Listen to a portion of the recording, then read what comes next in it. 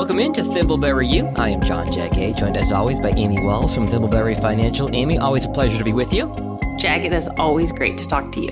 Talking about a really important topic today, too. That is the nuts and bolts of estate planning. We've probably all heard this term of estate planning, but what actually is involved in estate planning? I know it's important, but let's get down, like you said, to in the title here, nuts and bolts of it.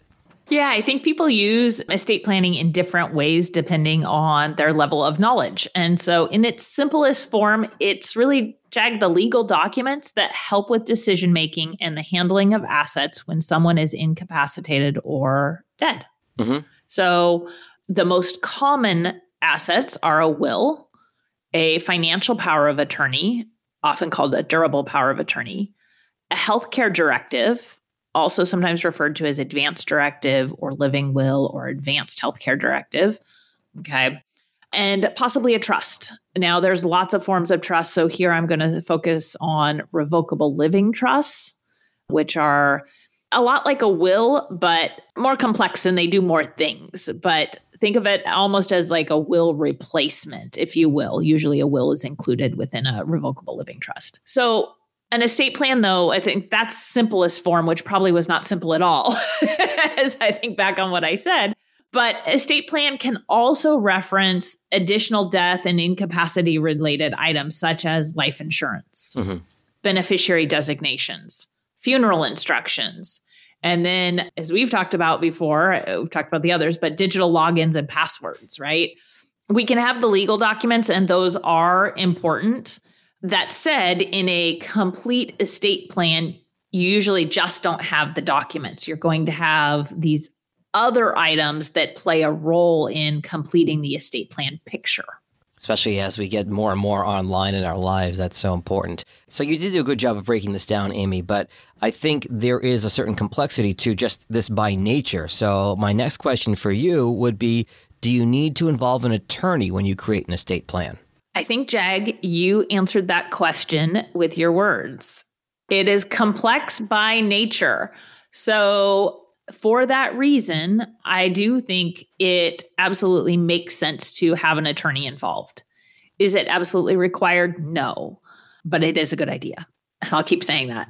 The reason that I think it's a good idea is that it is complex. There's a lot of education and training that's required to understand the complexities of law in a specific state, and the states are different, and for the federal government. Sure. As people, we don't know what we don't know. Right. We only assume. So a professional is there to know the ins and outs, to realize what you know and what you don't know, and to be able to guide you. That means that they're letting you know your options and they're making recommendations on how you can handle certain situations. There are definitely tricky situations that we hear about from clients frequently. One of those is that, hey, we've picked the guardian we want for our kids, right? If they pass away, who are their kids going to? But you know what? They're not the best with money. We're a little concerned with them also controlling the money for our kids. How can we keep those things separate? That's an estate planning question that goes to an attorney. Another question, again, often related to children, but maybe to siblings, maybe other people that they've been close to at some point, is, hey, there's this person in my life and I really don't want them to get any of my assets. How do I make sure that they don't? And that could be somebody who is just irresponsible with money, or that could be a family relationship that unfortunately has turned sour. I'm sure many of our listeners, if not all of them, have seen that at some point. Absolutely. Another question that comes up is, do I need a trust or is a will enough? And there are pros and cons to having a trust or not having a trust. And since, I'm not an attorney, my team aren't attorneys, we're not going to make that legal recommendation. But we do regularly talk with clients about those pros and cons and what their options are. Right. A trust often is more involved than a will, and we aren't attorneys, nor do we play one on a podcast. So let me ask you, what is a trust specifically, and what does it do? So as I mentioned earlier, there are lots of different types of trusts. So again, I'm going to keep this conversation focused on a revocable living trust. What that means is while someone's alive, they can change the terms of the trust. Okay, so I just want us to keep that in mind. Revocable. Okay. So to understand trusts, I think we have to start at the simplest level, and that is one of two places. I'm going to choose to start with beneficiaries. So on certain types of accounts, like 401k, 403b, IRA, you can add a beneficiary. Life insurance, also you add a beneficiary. Sure. Any asset that has a beneficiary named at someone's death passes directly to the beneficiary. Makes sense. Okay, that's really important to know. The things we're talking about here with wills and trusts are not assets that have beneficiaries listed. This would fall under the other column. Yes, it's things like bank accounts and your house and non-qualified accounts. Now, there are some ways on those things, depending on the asset and depending on the state, to add a beneficiary designation. So first, at its simplest form, there's really two places we can start. And I'm going to choose to start with assets that have beneficiaries added. Beneficiaries are who your money goes to if you're no longer alive. And usually there's a primary beneficiary or beneficiaries, or contingent, meaning if the primary are no longer alive, money goes to the contingent. Mm-hmm. So when we're talking about assets that pass through your estate, we're not actually talking about those with beneficiary designations like a 401k or a 403b or life insurance, because that money passes directly. We're talking about things like bank accounts or your house or brokerage accounts. Got it. Okay. Now, depending on the asset, and depending on the state, those can have a beneficiary designation added on. And we often will look at that with a brokerage account with clients and say, hey, if you don't have a trust, should we maybe do this? But my point is, we're not talking about assets with beneficiaries here. So if we don't have a will in place, we die what's called intestate. It just means not having a will. Mm-hmm. A will is a basic estate planning document that says, here's where my assets go when I die, here's where my kids go, etc. Sounds like a Latin phrase, intestate. Yeah. Probate is the court that administers wills and decides how to distribute property. You said administer wills. This is what we're talking about, not having a will here. Exactly. So the probate court is the court that administers wills. However, they also deal with when people die intestate. Okay. And when they do that, how they do it is according to how it is believed most people would want their assets distributed. But if you die intestate, there's no will, your wishes aren't known. So it's just this general kind of formula. That's a little dangerous with the assumptions if you haven't stated your wishes. Okay. Absolutely. You're not here to experience it, but your loved ones are. Yeah. So I think sometimes people say, well, I'm not going to be here. Why does it matter? Your loved ones still go through this. And it definitely can leave an impression for them around how much you cared. Wow, that's powerful. Okay. So the next level of estate planning after intestate for death is a will. Mm-hmm. So again, this is going to go through probate. The probate process is public record. Mm-hmm. Okay, so anybody can find out anything about what happens in the probate courts. Wow, okay. Okay, because of this, it also can be a longer process. Mm-hmm. And with a will, the probate courts really just need to sign off, but they have to make sure that there's no debt, that people are trying to collect on, these types of things, and it just gets drawn out. That process of having it drawn out can actually get expensive. Right, legal fees. Legal fees could come out of whatever you've left behind, right? Exactly. And I think people don't think about that with a will oftentimes. So then the next layer is a revocable living trust. And so to answer your question, what is it and what does it do? So when you pass away, if you have a revocable living trust, the trust takes over at death, and it is very hard for someone to change the outcome of that trust. Okay. Okay. So it is now irrevocable at the moment you pass away. So words that I've sometimes heard used are, it's set in stone. And that's may not be 100% accurate because someone could challenge it, but it really describes the difficulty involved in making changes to it. If I understand this right, Amy, revocable while you're alive, and when you pass, it then becomes, like you said, set in stone in most cases, and irrevocable once you're gone. Correct. Absolutely. You got it. So when you pass away and you have a trust, a successor trustee steps in. That's someone named in the trust. Normally, if I have a trust, I am my own trustee while I'm alive. But obviously, at the time I pass away, I can no longer serve in a trustee capacity. And so the successor trustee steps in to account for the assets and get them transferred to the beneficiaries named in the trust. Mm-hmm. One of the benefits of a trust is that it is not public record. Oh. So what's happening is now private. That can be important depending on your individual situation. And now we'll go from set in stone to dirty laundry. Pick a different cliche here. Absolutely.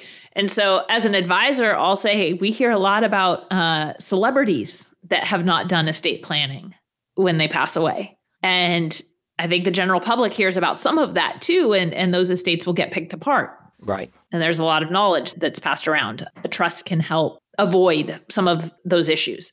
Here in Detroit, Aretha Franklin passed away a couple of years ago. Obviously a very big name overall, but especially here in Detroit.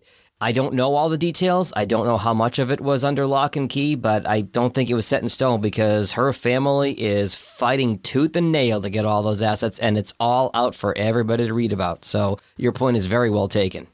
It's interesting what can happen when people pass away and there's money, or even when there isn't much money.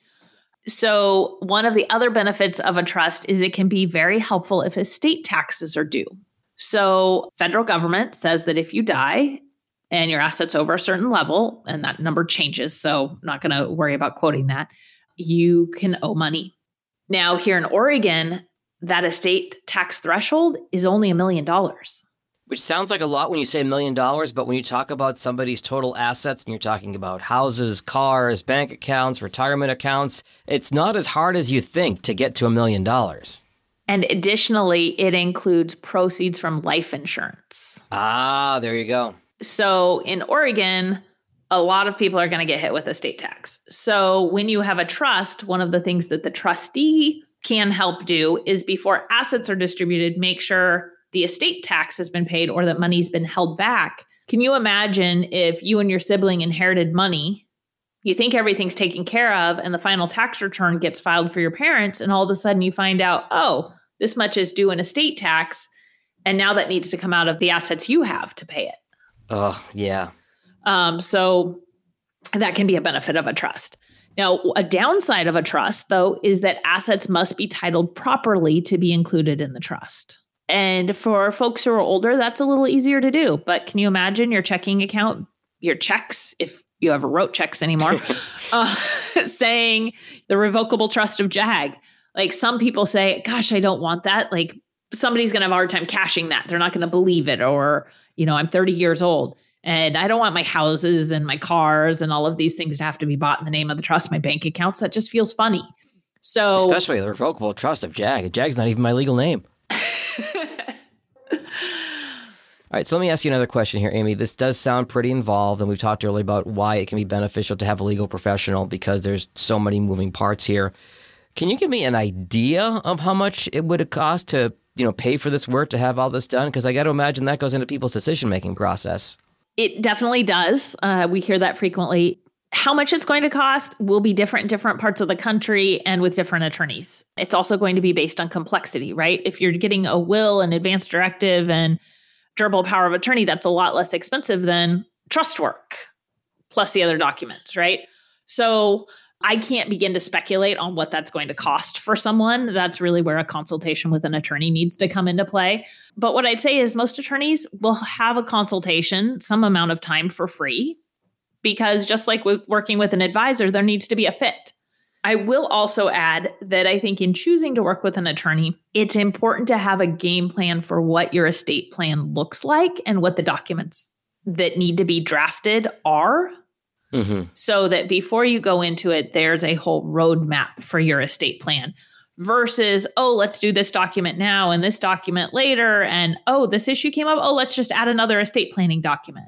I mean, that makes sense, Amy. You got to, just like with so many things that we talk about in finances and in general, you got to start with the plan. Absolutely. And I think it's also good to note that if you have a financial advisor, they can work with your estate planning attorney. The two can talk to come up with a better solution or the best solution for you. So having that in mind, Amy, that we have to come up with a plan to start this whole process, what documentation do you need when you're going to go talk to an attorney? Sounds kind of expensive and onerous to start.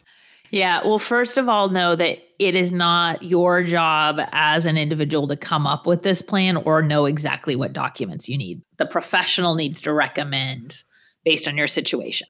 I hear that a lot, but I'm not sure if I want a trust or a will. That shouldn't keep you from meeting with the attorney. Okay. So I mentioned earlier that most attorneys hold a free consultation. And so know that. Then they often have a document they'll ask you to fill out. It's usually a list of assets and their values.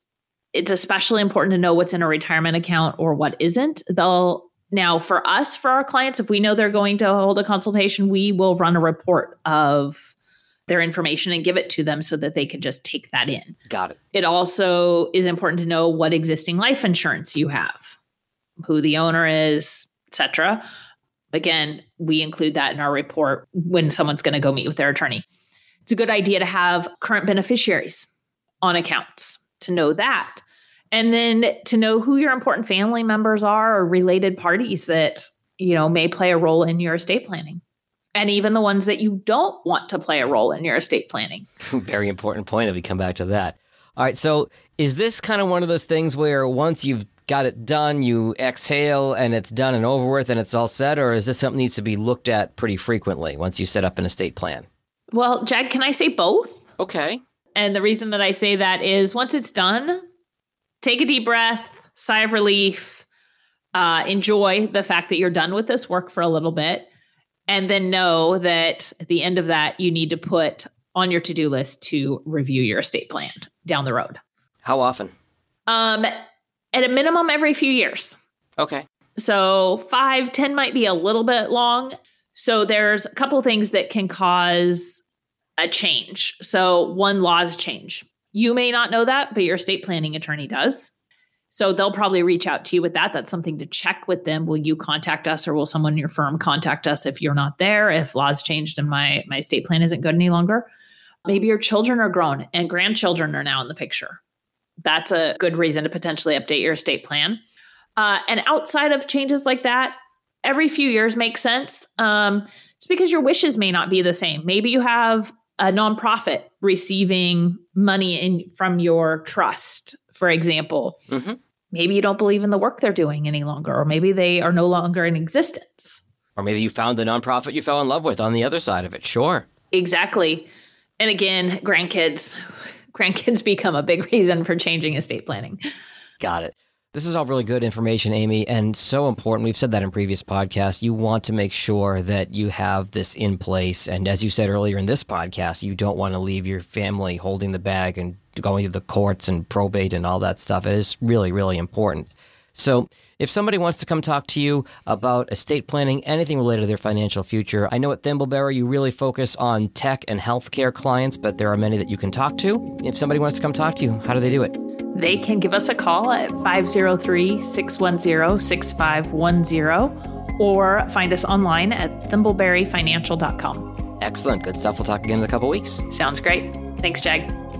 Registered representative, securities offered through Cambridge Investment Research, Inc., a broker-dealer, member FINRA, SIPC. Investment advisor representative, Cambridge Investment Research Advisors, Inc., a registered investment advisor. Cambridge and Thimbleberry Financial are not affiliated.